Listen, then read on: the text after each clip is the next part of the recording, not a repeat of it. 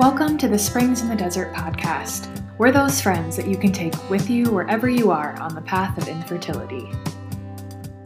Hello, and welcome back to the Springs in the Desert podcast. My name is Cassandra. I'm here with one of our co-founders, Anne. How you doing?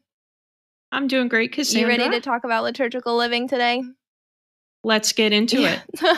So we are so happy to have a very special guest today. Steffani Aquila is the director of liturgical life for the Co-Cathedral of the Sacred Heart and the founder of His Girl Sunday, a ministry and blog that helps individuals, families, and parishes live liturgically and build long-lasting, authentic Catholic traditions. I love this.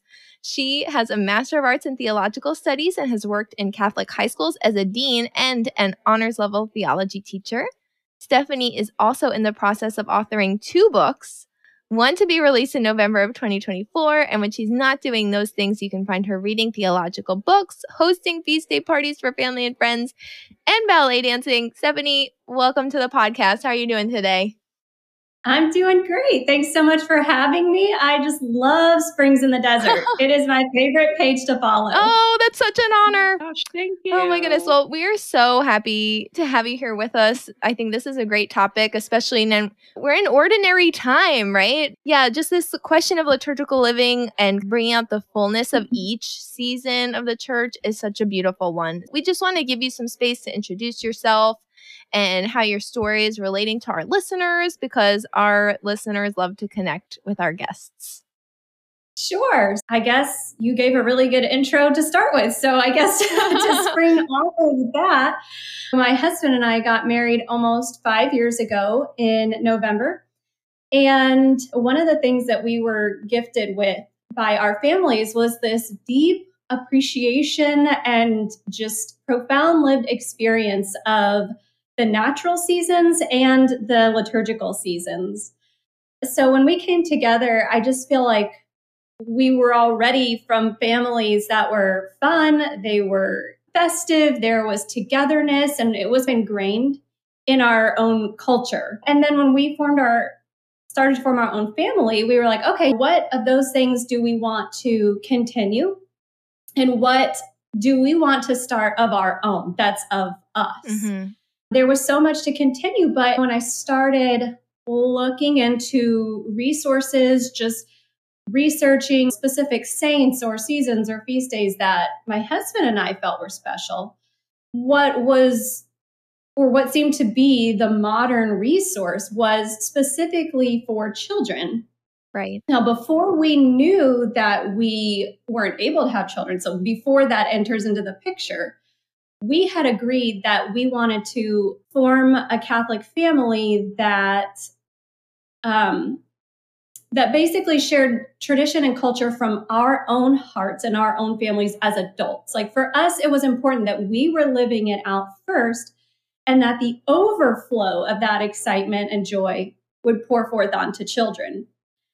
And I would say about a year, before that, probably several months into our marriage, as we're doing all of this great stuff, we're like preparing for what we envision our family will be, and we're seeking to build up those Catholic lives, we realized that we could not have children.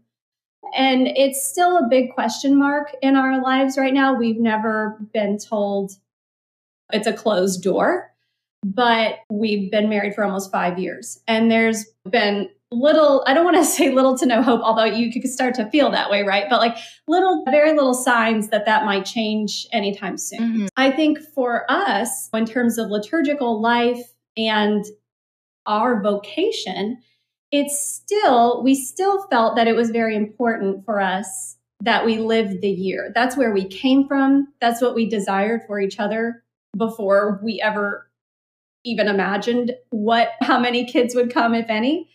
And that's the mission that we've continued on. And yeah, that's a little bit of a window into my life and the way that liturgical living and the mission of Springs in the Desert come hand in hand. That's so beautiful. Thank you so much for sharing. Yeah, I wanted to say too that I love the fact that regardless of whatever the story and whatever emotions and in your relationship, that you still are seeing that it's a priority to do these things for your marriage, together as a couple. And I think that is so important for our community to hear, because if you are on, especially if you're on like a treadmill of treatment or whatever, like many in this community, you can be so focused on that you take that focus away just from nurturing the marriage and things like what we're going to get into, the liturgical living. So just thank you so much for really emphasizing how important that is. Happy to. You're so right. It can definitely feel like a treadmill. You get into that hamster wheel mindset and action and behavior couples along with that. And it's very easy to be drained and hyper focused on that. I too remember one day, years in, just waking up and realizing a lot of moments that I had let go by where joy could have been. Mm-hmm. And I thought, you know what? I'm still called to sanctity. So my marriage is still called to sanctity. I have my own story. So even if kids never come, like I can't be living for what's not happening, right? I have to be living for the Lord and what I'm called to right now, which is this present moment, for joy, for festivity, for community. Because it's easy to stop living in a way. Yeah, or wait to start living. Because I feel it sounds like you guys were very intentional when you got married, because you come from two rich family traditions of tradition, right? Mm-hmm. And so we come into marriage, we know what our families did. We either continue or we're just doing the best we can until I feel like if you stop to think about it, it's like, well, maybe when we have kids, then we'll do these other things and we don't have to wait to add on. And yeah, just the connection too with the natural season. We're going to get into what actually liturgical living is in a moment, 7 minutes in. But yeah, it's so beautiful that the church, the rhythm of the church is so connected to the rhythm of nature, and how our bodies that we can feel so at odds with are part of nature and God's creation, and how, yeah, just the rhythm and tradition of the church just honors that and helps us to honor God's creation and our bodies too. But let me just back up a minute. We'd like you to just define for our listeners, what is liturgical living, and just tell us a little bit about His Girl Sunday and how you got started with that. Okay. Yeah. Sorry. Yeah. It's easy for me to just go off on a roll, especially on this topic. It's so nice to be with people that get me. You know what I mean? Yeah, we do. So what is liturgical living? It is essentially looking at the liturgy itself. And the way I like to describe it is by suspending the liturgy over time. That's what the liturgical year does. It takes the Mass and all the sacraments, the praise, the sacrifice, and the prayer of that, and it just holds it for us over time so that we can participate in it every single day. And the church helps us to do that by gifting us with a calendar, the liturgical year, which helps us to be guided by monthly devotions, solemnities, seasons, feast days. And all of these things are meant to help you grow in deeper devotion and praise to Jesus. So first and foremost, the liturgical year is meant to usher you into a life of praise and holiness. Mm-hmm. That's beautiful. And how about His Girl Sunday? What is it? How did you start it? How can we find out more about it? Okay, so His Girl Sunday was the extension of my heart and home, and the joy that I found in living the year with my family, with my in-laws, with my own family, with my husband. And I thought, this is just too darn fun to not share and to not at least write the story in hopes that somebody else might feel too. Why not me? Why not me in terms of having that happy, joyful Catholic life? I'm deserving of that too, right? And here are the resources that, my goal is to say, here are the resources for you. Here's the story. Here's the context. Here's what it can look like.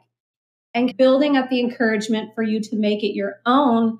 And I guess in a sense, fill that hole that's there right now in terms of writing and practical resources that are for basically everyone. like I said, there's a lot out there for families with children and for children. But long before anyone ever started creating that, there was just the tradition of communities. Mm-hmm. There was the tradition and the lived expression of faith amongst families, right, of all ages. And so I thought, it's been a long time since we've seen that practically written out. Right. And so His Girl Sunday seeks to do that. Steffani, I just have to ask you, I'm dying to know, did you get the name His Girl Sunday from the old movie His Girl Friday? Yes, somebody gets me. Sorry, I just had to ask that. It was really like burning a hole in my brain. Thank you. Yes, I grew up on old movies. I grew up on Lucille Ball and just classics. And His Girl Friday is an old phrase for an efficient assistant, someone that would be of help to you in accomplishing tasks. And I just took out that Friday and put in the Sunday, which is the pinnacle of our faith. And I'm here to help you. I'm here to help my family. I'm here to help the Lord. And I hope I am an efficient assistant of God.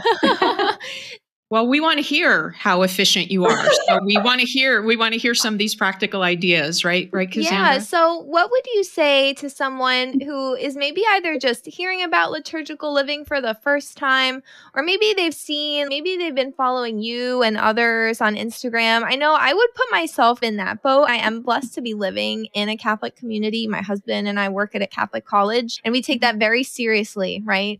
The banquets and observing of the feast days throughout the year is very beautiful, but there's so much richness in our church's tradition, like how we're in St. Michael's Lent right now. That's something I think I found out about from your Instagram page, and I was like, I'd better do something for this because my husband and I were married on St. Michael and the Archangel's feast day. So I was like, I better do something because yes, there is tradition centuries in the church that's handed down, but that can be overwhelming. So especially for our couples who are maybe a family of two or they have a small family, how would you suggest that someone go about liturgical living intentionally for maybe the first time? Mm-hmm. Yeah, there's so much out there. And I think we're an overwhelmed, inundated people in general, right? Because we have access to all information all the time, and it's in front of us always. I like to put myself in the mindset of the way that cultures lived the liturgical year for centuries before me, which was doing what came naturally to them, right? We're looking back at tons of cultural expressions and seeing the whole list, and we're seeing all the bloggers write all the things with the lists. I even myself, I did away with putting out lists because I just thought that's not helpful.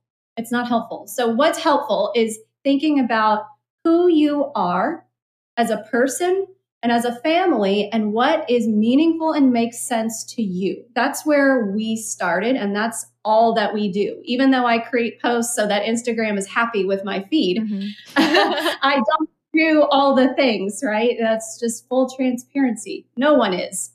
So start with your own culture. My husband is Italian American. I am Irish and Hispanic. So we look to those cultures to imitate food and gatherings and prayers and things like that. We also talk to each other and consider what feast days are special to us.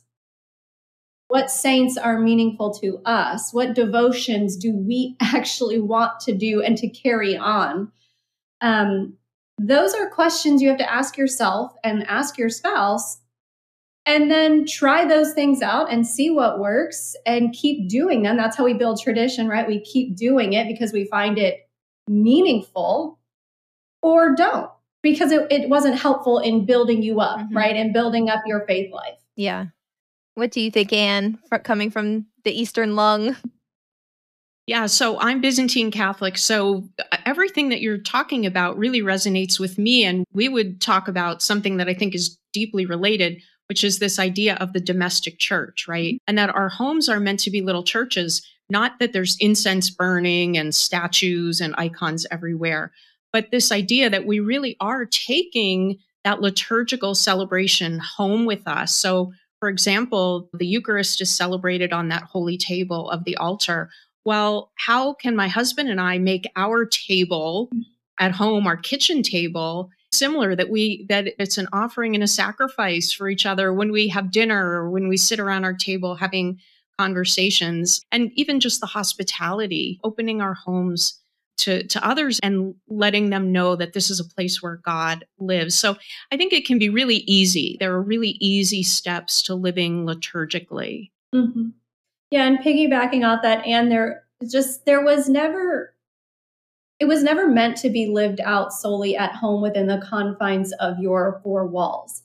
I think that's something that we see a lot. And so we automatically intake this information that it must be done in my home by me. I'm orchestrating it all.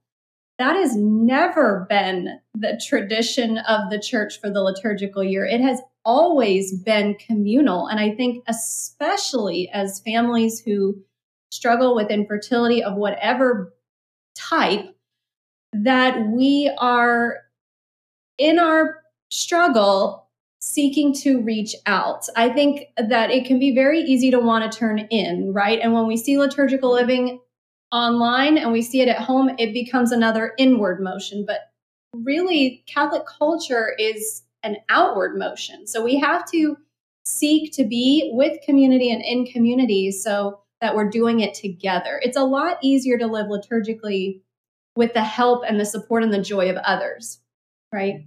Instead of you putting on an event or an activity for your family. That's not as organic, right? Right. Yeah. And I think this just dovetails nicely into what we wanted to talk about next, was how liturgical living can really bear fruit in a couple's marriage.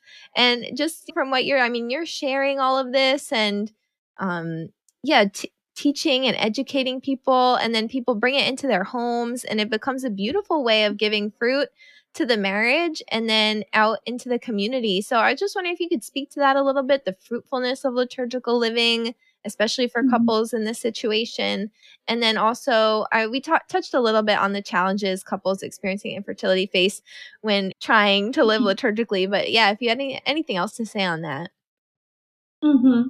Yeah, I think in terms of that, bearing fruit is such a profound phrase because our minds automatically think of the gift of children, right? That's usually the phrase that we use when we speak of that. And so when that doesn't happen, you ask yourself, am I not going to be able to bring forth anything good? Or what good can come, or what fruits, what blessings can come forth from me and my marriage and my husband?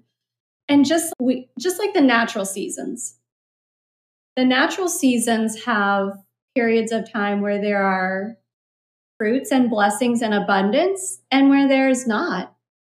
And I think it can be a very enriching experience to unite yourself in humbleness with the land and with the world and with the natural order of things, right? Mm-hmm. That there are times where I do not bring forth, or I'm not bringing forth good fruit, I guess, because I'm wintering, I'm growing interiorly, I'm praying, I'm reading the word, I'm doing things in my heart so that in seasons where there is bloom, I echo that too, that I can nurture myself interiorly so that it can pour forth outwardly. And I think, especially in infertility, we have a really unique opportunity that's unlike what some women get to experience, some men and women get to experience, and that we get to really explore our gifts and our talent. Not that other people aren't, right? But that we have to think outside the box, right? We're thinking in other ways now. Like, how can I bless my family? How can I bless my community? What mission and meaning does my life have? And I think for me, looking, like I said, to the natural seasons, looking to the year, helps to usher me into that, right? So to make sure that I am nurturing myself and then pouring forth this ministry, but really it's my life with my spouse that I'm just sharing.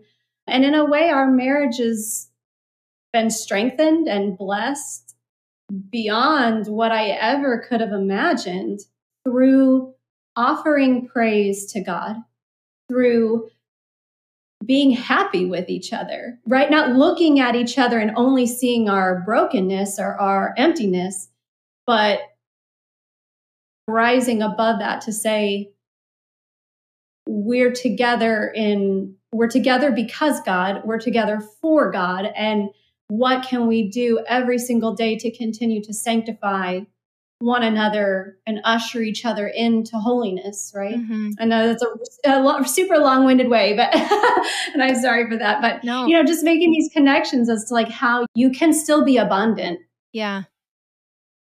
This is a hugely important point, Steffani. I'm so glad you made it. And this community needs to hear it. This idea of wintering and being able to go interior, because if we're in a season of infertility, and we talk about fruitfulness a lot in this ministry, but then you can think it's a different treadmill that you get on. Oh my gosh, okay, we don't have children, so we have to be fruitful. So we have to do this. We have to do. And then that's not good for your marriage or your relationship with God either. So I'm so glad that you brought out that point. It's so important. Yeah, and you've brought up on Instagram too before this idea of, because there's currently no children in the home, there's a space and a silence that allows you and enables you to pray with the church, the divine office, or to deepen in our prayer life in that way. Because yeah, it's a hard truth, but this season of our life and every season is a call to holiness. And that holiness is going to look different in every season. But right now, if you maybe have that opportunity in your home, I know I don't necessarily feel like I have that right now. So just because I don't have children doesn't mean that we automatically have silence and serenity in the home. So I'm not trying to put that pressure on everybody, because if you're like me and things are crazy at work and your husband is crazy at work and you have a new puppy, your prayer life is going to look different. It's going to look different, right? But we talk about the seasons of the year. There's also the natural rhythm of the day, right? And how the church wakes up and praises God at dawn and morning prayer and then at evening prayer. And these are beautiful opportunities that are there for the taking. We don't have to invent anything. We can just tap into what the church is doing and has done for centuries. And for someone who's overwhelmed with this idea, I think you can apply that to the whole year. We can start by just leaning into what the church requires us to do, really making sure we're setting aside Sunday as the Lord's Day and observing that Friday penance, which used to be laid out, at least for us Latins, then it was abstaining from meat on Friday. And now that's still kind of the preferred, but we're required to observe Friday and Sunday, that kind of miniature passion, death, and resurrection of the Lord that happens every week for us. So it's really beautiful. The church really gives us so many gifts and so many graces, and we don't have to invent stuff, although that's cool too. You invent stuff with your family and, like you were talking about, see what works for you. But yeah, it's just what a gift to be Catholic, guys. It's really amazing. It's true. It's so amazing. And it is a special gift to be able to journey with a faith, especially in this way, with this cross, because while it can often feel like the modern church doesn't see me, which I think could be a whole nother topic, the women of the Bible certainly do. And I've taken so much comfort in them. And I forgot how much infertility was in the Old Testament. And I've been reading Women of the Word, and that has been so helpful too. So you're right. The church is abounding in blessing and resource and joy. I wonder if you could share, and we're getting down, Cassandra, we never have enough time. There's always so much to talk about. But if you had maybe one or two things that you could share to get somebody started, especially in a home where there aren't children, and we might think, I can't do this or that tradition because we don't have kids. Listen, magically, somehow, on December 6th, there are treats in my husband's shoes. St. Nicholas comes anyway. So maybe you have one or two things like that you can share. Absolutely. Yeah. And if you know the tradition, St. Nicholas is actually coming for the children, and the long-standing tradition has been that the adults would exchange small gifts. It's there. Right. It's there. I think we just need to open our eyes to see the inclusion of everybody for that. So where do we start? We start with the sacraments. We make sure that we're going to Mass every Sunday, and we have regular lives of confession. We picked a devotion together, which is a devotion to the Sacred Heart of Jesus. We had our home enthroned to Jesus, so that may be something that is of interest to you. If not, think of what devotion might be good for you and your spouse to do in your home together. More specifically, like day in and day out with feast days, we chose saints that are special to us, that we feel connections to, and then I cook something special for that. So I have a whole section on my website called Liturgy Kitchen with picture-by-picture recipes. So I love doing those recipes, and who's not eating? So you can cook, you can bake. We host gatherings, so we have little like seasonal parties where we do, for All Hallows Eve, we host a murder mystery date night. We have Christmas, like all day movie day, where the door is just open door policy. You come in and out as you want. We'll be doing like breakfast all day. So there's ways to just be who you are. We like to feed people. We like to be with our friends. We look at what has been done before, and frankly, it's been done by adults. Like the kids are not running these traditions. Right. No, they're not. Right. And it doesn't have to be like an Instagram set up pretty, like it's just who you are, right? Yes. Yeah. What kid is the one setting up the bonfire for John the Baptist, right? It's not happening like that. Stay away from the John the Baptist bonfire, kids. If you're at my party, then we make you do a grasshopper eating challenge. So there are ways to have fun and gross your Catholic friends out and make them want to at least come back to try. Amazing. So our listeners can find you at hisgirlsunday.com. Are there any other resources that you like to use for liturgical living? And I'm just going to add this on. What is your favorite Saints' Day to celebrate? My favorite Saints' Day. Oh, that's so hard because I love them all. Michaelmas is one of them. We love Michaelmas, and my husband and I love St. Michael. And do you know the old Irish story? Oh, I don't know. That St. Michael kicked the devil out of heaven and he landed on a blackberry bush. And every year he comes back to spit on that blackberry bush. And after that feast day, the blackberries are like out of season. They're not good anymore. So we do a blackberry treat on the Feast of St. Michael. And that's right around the corner. So you can do that. Amazing. Yeah. Any other resources you'd like to share? My website is there. Feel free to follow me on Instagram or Facebook, where you get the kind of day in, day out and little nuggets of things that I probably went on for way too long about here. But there's another book, if you love philosophy, that is like my liturgical living philosophy Bible. It's called In Tune with the World by Joseph Pieper. And it is a philosophy of festivity, and it is just, it is gold. So try it. Awesome. I'm going to have to recommend it to my husband, who also happens to be a philosopher, for better or for worse. For better or for worse. Married philosopher, take what you get. Anyway. Right. Steffani, this was an absolute pleasure. Thank you so much for coming on the podcast. And I don't know, I think there's much more to talk about, so we'll see what happens. I agree. I feel like I've just got lots more to say about all this with you two. We're so much fun. Thank you. Thank you. And well, that's why we have a podcast. So until next time, Springs in the Desert listeners, we hope you enjoyed, and we'll see you next time here on the Springs in the Desert podcast. Thank you.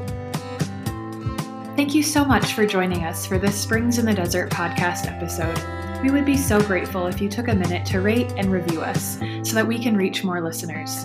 Don't forget to check out our social media pages on Facebook and Instagram, and go to our website, springsinthedesert.org, where you can sign up for our newsletter and community prayer list, read our blog, and register for virtual and in-person events. Most importantly, remember that God loves you so much, and so do we.